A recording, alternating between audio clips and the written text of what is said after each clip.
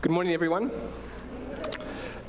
It's good to be with you here this morning. If you have your Bibles with you, will you please open them up to the book of Psalms 117. Psalm 117. We're going to be reading from there. A couple of weeks ago, we kicked off our series called The Songs of Salvation. Bryce and Mark have started us off. If you've missed those sermons, I'd really encourage you to go check them out online. They were a huge encouragement to me. But we've called this series Songs of Salvation because the Psalms are incredible. They are Psalms with faith. They have like faith with flesh on them. We get to understand and grapple with what faith is like through the book of Psalms. They are real, they are honest, they define truth in difficult moments for us, and as a result, they help us to apply faith in those moments. And so it would be really wise for us as a church to look at the Psalms, learn the lessons that the psalmists learn, apply it to ourselves, so that we might be men and women of faith, and that we might be able to live out this life courageously. So with that in mind, we're going to dive into Psalm 117. It is a whole 2 verses, so we will read it twice, just because we can. And I've got time to kill. No, I'm kidding. I don't. Okay, Psalm 117 verses 1, it goes, "Praise the Lord, all nations. Extol him, all peoples. For great is his steadfast love toward us, and the faithfulness of the Lord endures forever." Praise the Lord. Let's do it again. Praise the Lord, all nations. Extol him, all peoples. For great is his steadfast love toward us, and the faithfulness of the Lord endures forever. Praise the Lord. This might be the smallest psalm in the whole of the book of Psalms, but it is certainly a psalm that packs a powerful punch. It is apt to use that saying, dynamite comes in small packages when you're referring to the psalm. It is great in faith, it is enormous in its reach, and it is a phenomenal psalm that I think we as a church, as SBC, and currently in South Africa as a church, we need to hear. This is something that we need to not only hear, but grasp, not only hear, but believe and live in light of. And the message of this psalm is this, that God's love prevails.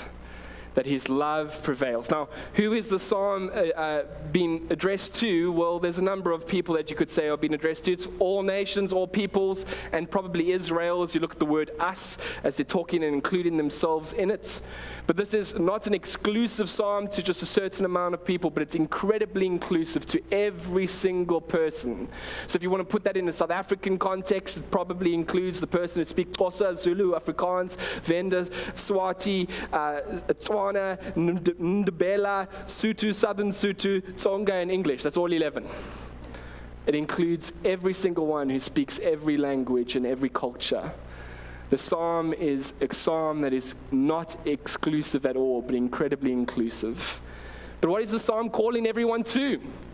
It's calling everyone to praise the Lord, to shout hallelujah, to worship him, to come to this great God and to praise him. Now, this isn't the type of praise that is given half-heartedly to your dog when it brings back a stick. Good boy. It isn't the type of praise that is given when we see someone ace a test. It's far greater than that. We see in Revelations 19, it gives the picture of what this could look like when all nations, all peoples, all tongues are around God's throne in the fullness of his presence, and they cry out this word praise, hallelujah. It's a wholehearted surrender. Essentially and ultimately, it's coming before God and realizing that he is our King, submitting to him, being obedient to him, and doing so with praise, joyful, delightful obedience, getting to enjoy him. And so the psalm is asking people to do that, everyone to do that. And so it challenges us as a church to see that God's kingdom and God's rule is not just over his tiny church, but over all nations and all people. It's over every single one. And we see that in Psalm 103 verse 19. Hear these words. It says, "The Lord has established his throne in the heavens, and his kingdom rules over all."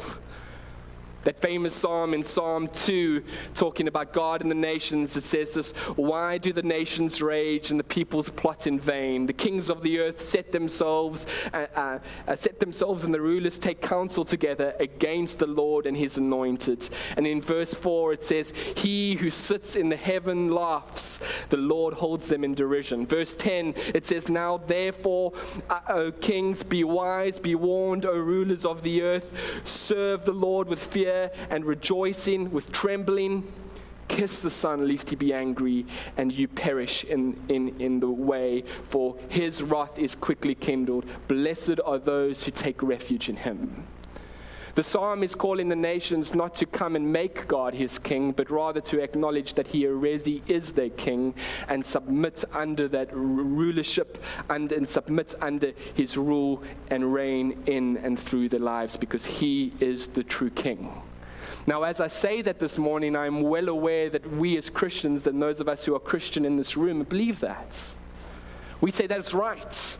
It is good for the nations, good for all peoples to be able to come to God and reign and submit under his reign and rule in and through and over their lives.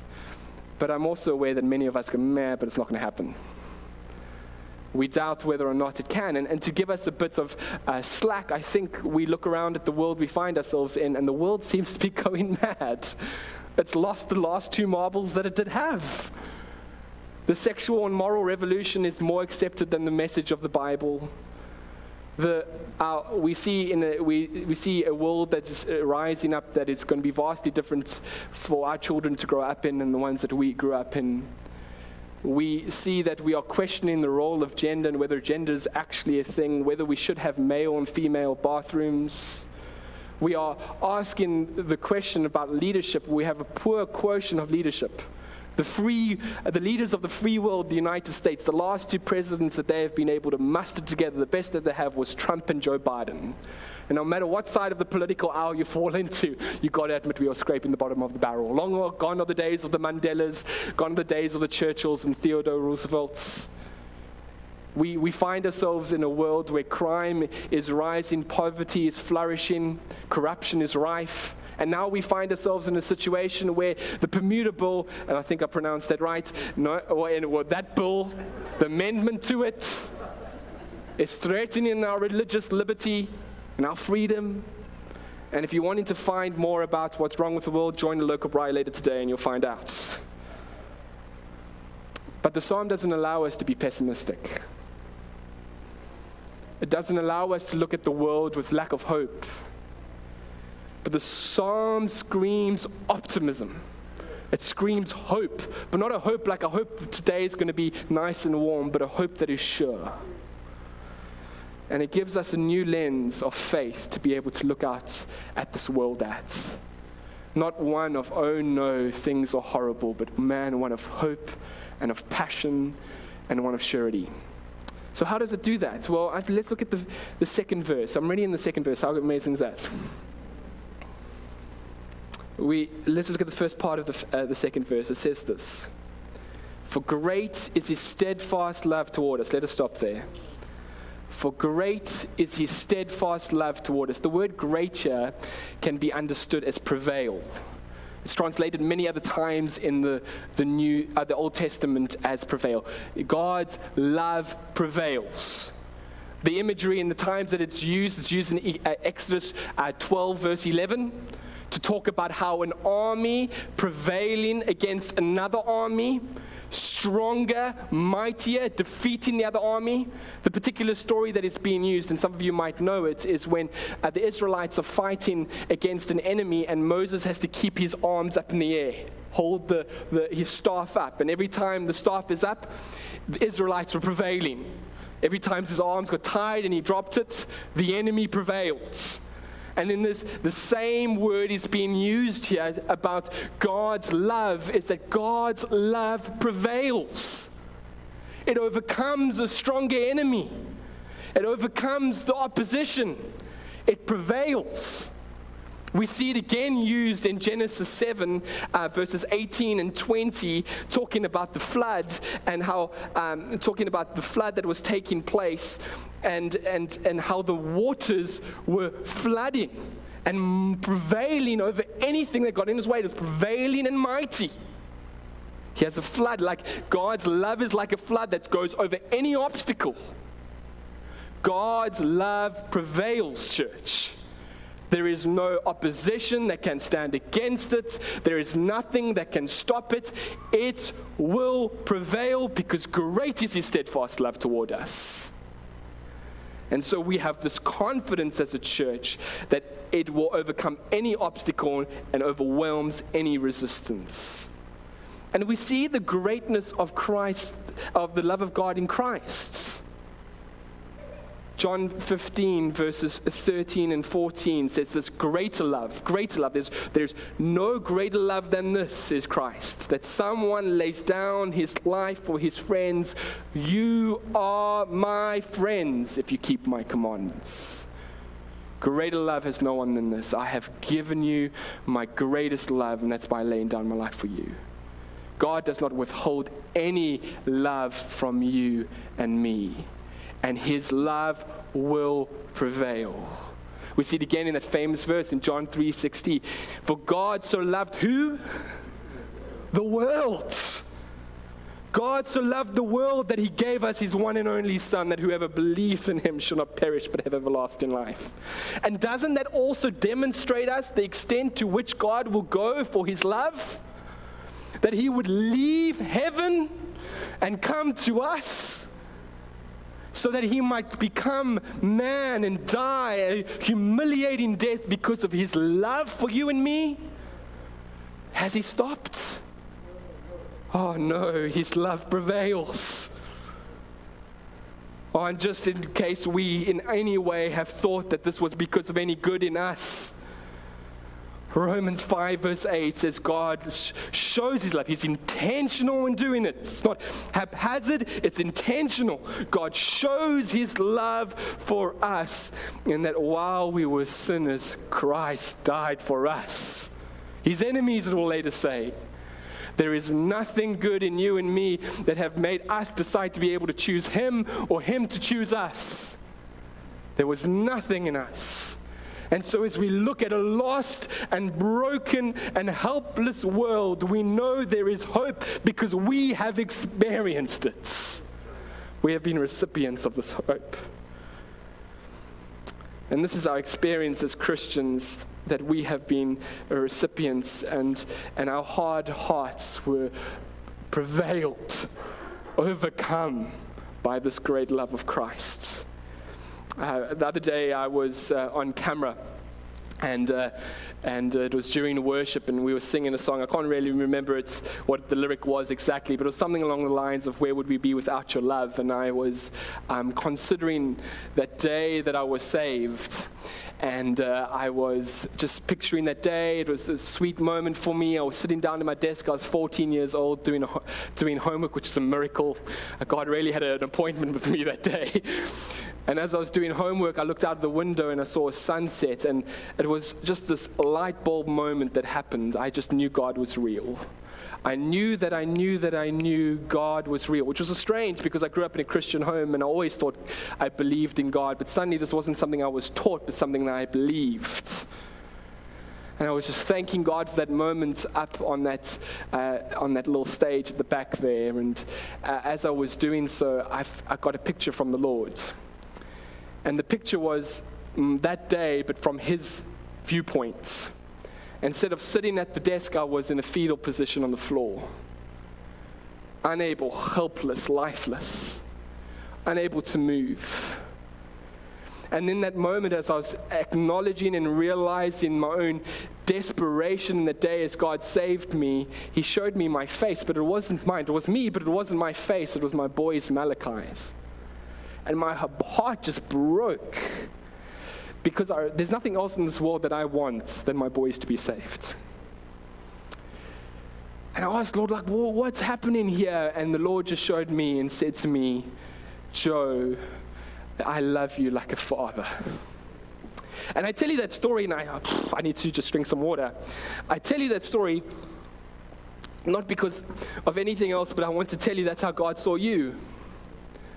Helpless, unable to save yourself, but in a Father's love, with nothing to restrict it, came and rescued you, came and brought you from that helpless state and saved you. And church, that means this helpless world is not able to resist and prevent the prevailing love of God going, because it's a Father's love, and a perfect Father at that, who will go and get his children. And so we can have confidence in this gospel and in this God that we serve, in a world that is broken because of this great prevailing love. Let's carry on with that first part of verse 2. There's more in it. Laurie and my stepfather were joking about how it's 2 verses, so we're going home early today. And Laurie said, I read between the lines, not just the lines. Let's look at the first part of verse 2 again. With my second point, the kingship of God. It says this: for great is his steadfast love toward us. Whose love is great, church? God's love. His love is great. He is the one who does the saving. He is the one that does the work. Psalm 115 verse 3 puts it like this: our God is in the heavens and he does all that he pleases. And this encourages me when it comes to evangelism. It encourages me because I realize that my job as a messenger of Christ is not that I do the saving work, but present the gospel that people need to be saved with, and Christ does the rest. He is the one that sends his love. He is the one that does the rescuing, not me. And so if I present the gospel and someone does not come to know Jesus, I don't see it as a failure, because it was never my job to do the saving work.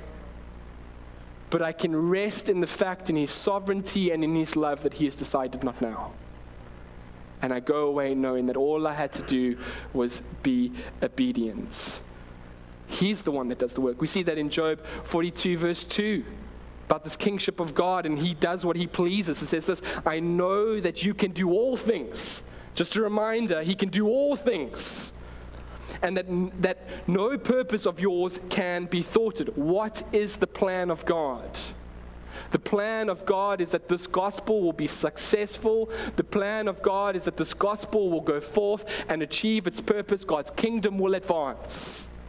And we see that wonderfully described for us in Jesus in Matthew 16, verses 15 to 18. He's talking to his disciples, and he says this to him. He asks them this question: but who do you say that I am? Simon Peter replied to him, you are the Christ, the Son of the living God. And Jesus answered him, blessed are you, Simon Bar-Jonah, for flesh and blood has not revealed to you. No man has been able to convince you of this, but my Father who is in heaven. Continues. And I tell you, you are Peter, and on this rock, on this revelation of who Christ is, I will build my church. Who builds it? God builds it. I will build my church, and who will not prevail against it? The gates of hell shall not prevail against it. This is not defensive. This is offensive. This is advancing. This is the advance of the gospel, that even the gates of hell will not be able to stop it. And so I want you to know that the prevailing love of God prevails against the gates of hell. And I know we're concerned about this Bermuda Bill, the amendment to it, and its implications that it might have, and it could have radical ramifications for us as a church and as believers. But I want to let you know, church, to have this lens on when we look at what the decision is made, that even if the Bermuda Bill goes through, the kingdom of God will still advance. The gospel will still prevail. The church will still stand. It will not just be defensive, but it will go out, and the nations and this nation will know Christ. It will not be able to stand against this gospel. Not because of you and me and how fickle we and weak we are. Not because of our intelligence or our strength, but because of the prevailing love of God. And because He is King, and He determines and He does what He pleases, regardless of what amendment to bills you make. Oh, government, don't you know we serve the King? I hope that encourages you. The next part of the psalm, so we're going to move on. It says this, and the faithfulness of the Lord endures. The faithfulness of the Lord endures forever. If his steadfast love is prevailing and great, his faithfulness is eternal. And that is not to contrast the two, but rather they are aspects of the same grace. In other words, we can put the second line as this, that God's plans and purposes are still as fresh and new as they were the day he made them. His plans have not been forgotten. He has not diverted from them. He's not suddenly just taken his eyes off the ball, but God is still doing his work today. And so that means for us as a church that God, in his sovereignty and in his wisdom, with his plan fully functioning, that he has placed you and me, SBC, here in this church, in this city, in this current craziness of the world for a purpose and a reason. We have been made for a time like this. Oh man, isn't that every movie in the world that we watch? Braveheart? Oh, I wish I was up on that front line. Oh man, here we are in a war to advance the kingdom of God with a purpose, with the King. We're on the winning side. To quote Mark from last week, so much winning is happening. I remember when I was a kid, I used to wrestle with my grandfather a lot, like every boy does with his dad. Get there and I wrestle and I fight him and I'd punch him and go, and I'd go, I'm gonna beat you up. And he used to look at me and go, you in what army? And I used to turn to him and go, I don't need an army, I've got my grandmother. Because I knew who the winner was. I knew who the true boss was. If God is for us, who can be against us? They can bring their armies, but we have God. We will advance. Let's look at the next part, the last part of verse 2. Praise the Lord. Praise the Lord. What's interesting about this is that the first part of the psalm, it calls people to praise. Nations praise, peoples praise. But the psalm seems to shift its attention to actually praising.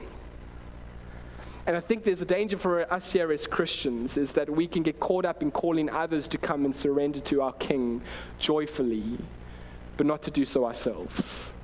We historically bad at this as a church, not as SBC, but as the global church. It's what the world points at us and says, hypocrites. And in this moment, we've got to guard ourselves against this to make sure that as we call the world to come and to praise God, to submit to his rule, and to live joyfully under his reign over our lives, that we ourselves make sure that we do so. And so I've got to ask you this morning, how's that going? How's the reign of God going on in your life? How's your joyful submitting and obedience to his will in your life going? And is there any joy in it? Man, sometimes we as Christians can be a gloomy bunch of people. I'm speaking to myself there. My mother's in the room, so I can't pretend like I'm happy all the time.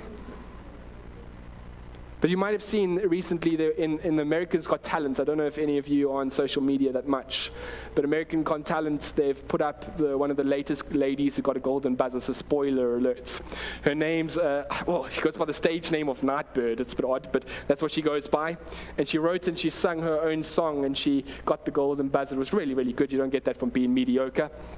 And the big part of the story is that she is in stage 4 cancer with 2% chance of survival. And she was just joyful up on stage. If you've seen it, she's just happy. She tells the story, but she's not woe is me kind of a scenario. And she makes this line that's been posted on social media millions, if not more times. You can't wait until life is hard until you decide to be happy. That's a nice quote. But church, I tell you that because she has been interviewed by every news station in the world. Articles have been written about her because people are blown away by the fact that she can have joy in such a situation. And I don't know if she's a believer or not, but I want to tell you that we don't have 2% chance in which we are clinging to, but what we are clinging to is 100%. We have a greater hope. We have a sure hope. Christ has come. He's defeated the enemy. Death is being defeated. Sin has been defeated. We are guaranteed to be with Jesus. Let us rejoice.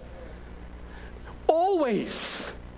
Let us exclaim and praise and sing hallelujah as often as we can, even in the tears. Because it is in that as we go and we tell the world about our hope that they see it and go, they have something that I want.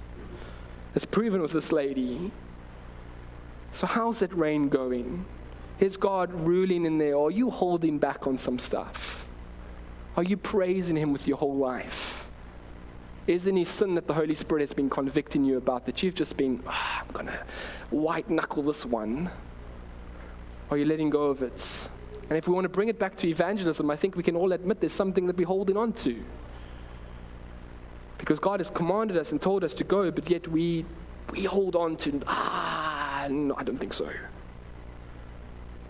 And we are to submit ourselves as we call. Don't wait until you get perfect before you do that. But we are to make sure that we pursue and do our best in submitting. But also, and this brings me to the second thing that I see in this praise, is that really the praise ultimately leads to proclamation. The ultimate form of praise, and at least as I see it, is that we go tell others about it. You go watch a lovely play at the Guild Theatre. It's awesome, you enjoy it. Not only do you stand up and give the ovation to the actors and actresses that put it on for you, but you go home and you go back to work and you go, man, you would not believe what I saw last night. You see your child do something, you make sure you tell people about it. Your child does well at a test. Oh, my son did well, my daughter did well. We go to a fancy restaurant, we make sure we Instagram our meal. Because it's so good. People must see what I'm eating. No one wants to see it, but you got to let everyone let it. Because praise ultimately leads to telling others. And have we not been recipients of the greatest thing ever? The best joy, the best news, and we have it. Surely we tell others about it. It's like having the vaccine and you're the only one who has the vaccine to COVID, but keeping it to yourself. Don't you go run around and tell people, I've got good news. Maybe that depends on your view on the vaccine. In light of the psalm and everything that it has for us, and it was such a hopeful, joyful psalm, it shapes a couple of things, and we're going to end off with this. It shapes the way we view evangelism, and I've already touched on this. But again, our job is not to present it as this. Our job is not to win souls ourselves, but to present the gospel in order that souls might be won.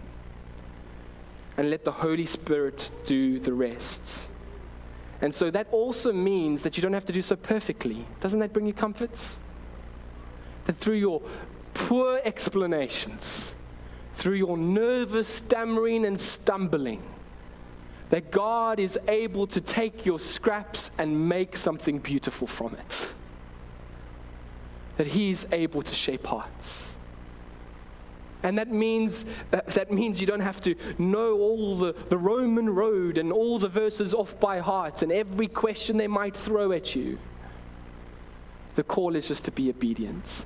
God requires obedience, not perfection. Are we going to be obedient there? I think if we see this, we are not doing so that we guarantee that we're going to get a smack back. If we view that the gospel will advance, we know that there's a good chance that people will be saved. If we have a pessimistic view of this, ultimately we think, I'm going to share it, but they're just going to say no.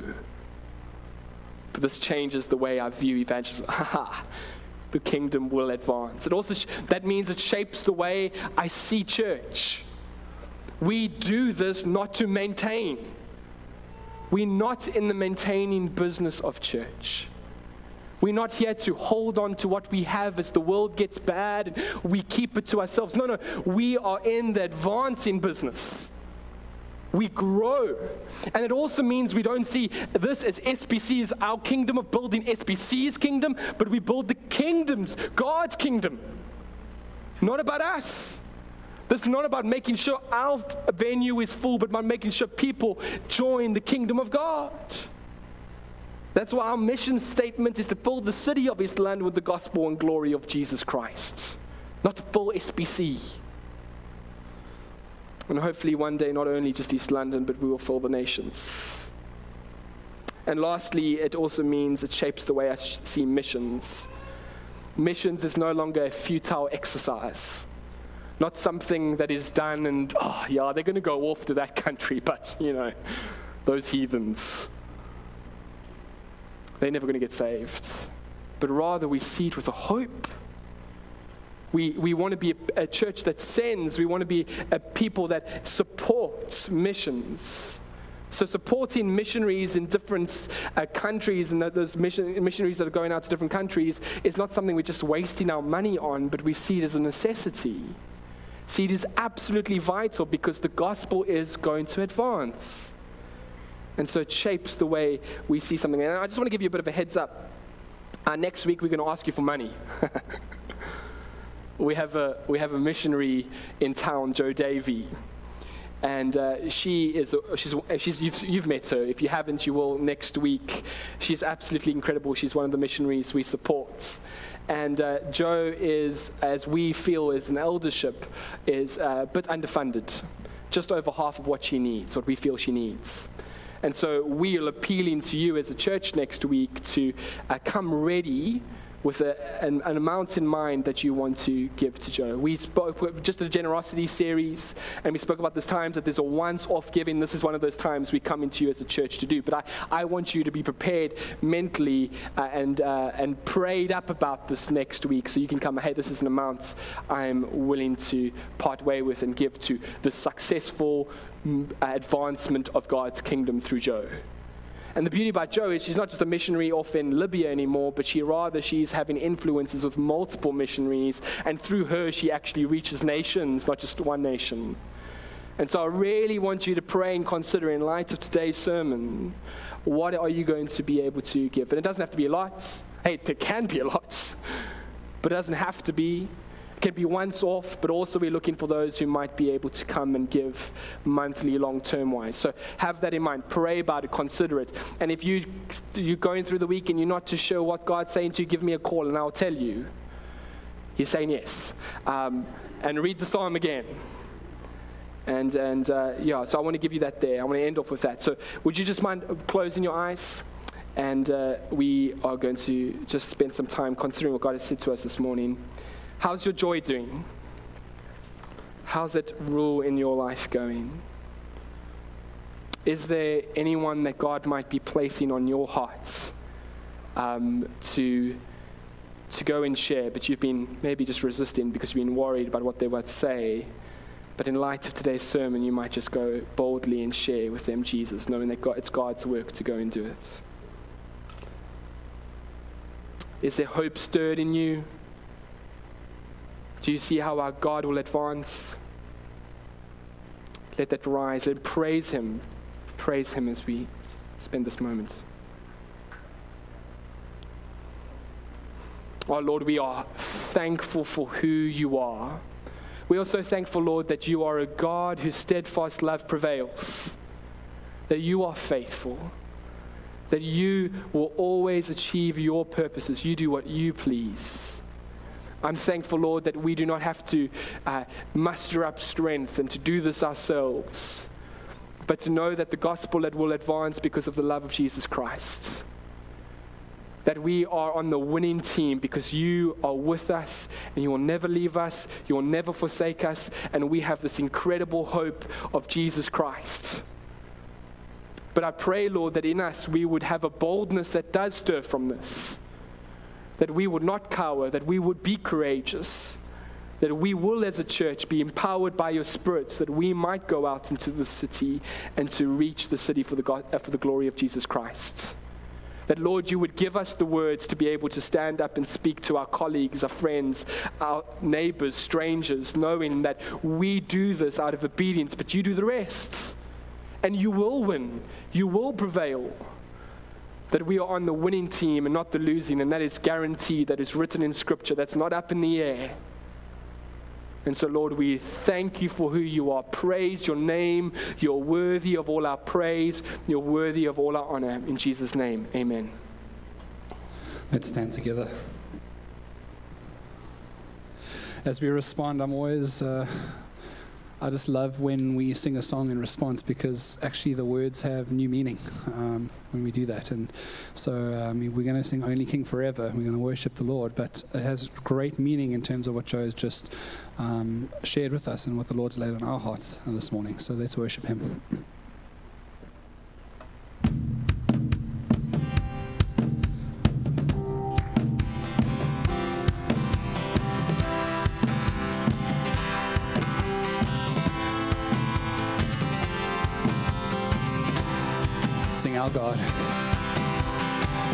Our God, a firm foundation, our rock, the only solid ground. As nations rise and fall, kingdoms once strong, now shaken, we trust forever in your name, the name of Jesus. We trust. We trust the name of Jesus. You are the only King forever. Almighty God, we lift you higher. You are the only King forever, forevermore. You are victorious. You are the only King forever. Almighty God, we lift you higher. You are the only King forever, forevermore. You are victorious.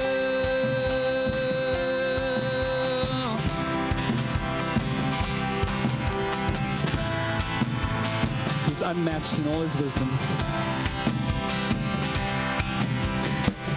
Unmatched in all your wisdom. In love and justice you will reign, and every knee will bow. We bring our expectations. Our hope is anchored in your name, the name of Jesus. We trust you, Jesus. Whoa, we trust the name of Jesus.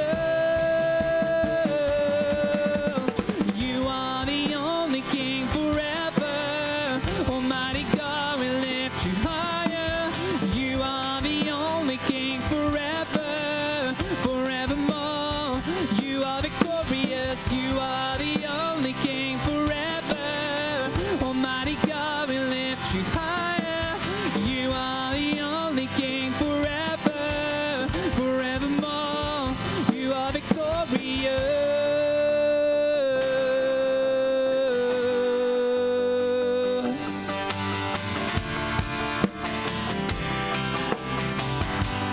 You reign forever.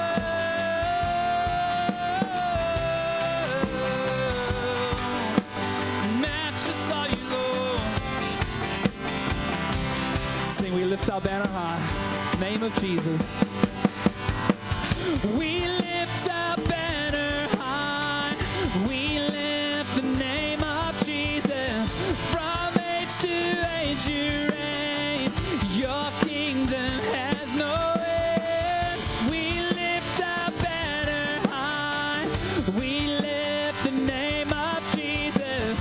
From age to age you reign. Your kingdom has no end. You are the only King forever. Mighty God, we lift you higher. You are the only King forever, forevermore. You are victorious. You are the only King forever. Almighty God, we lift you higher. You are the only King forever, forevermore. You are victorious.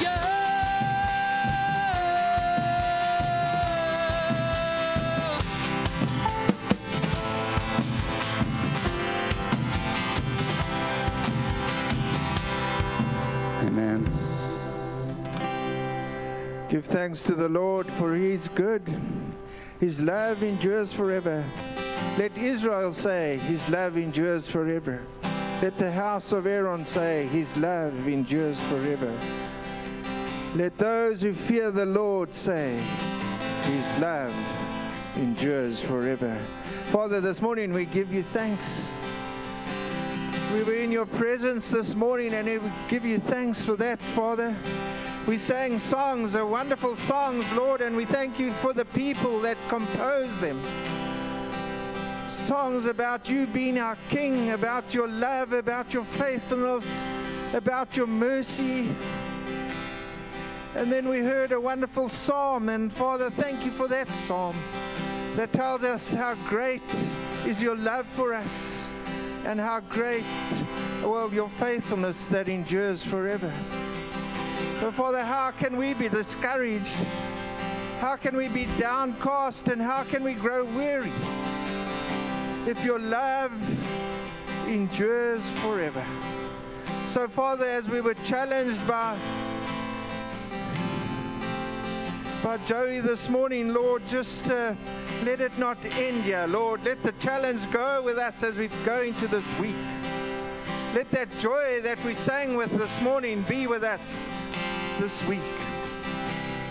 Let our belief and our trust and our faith in you remain with us this week.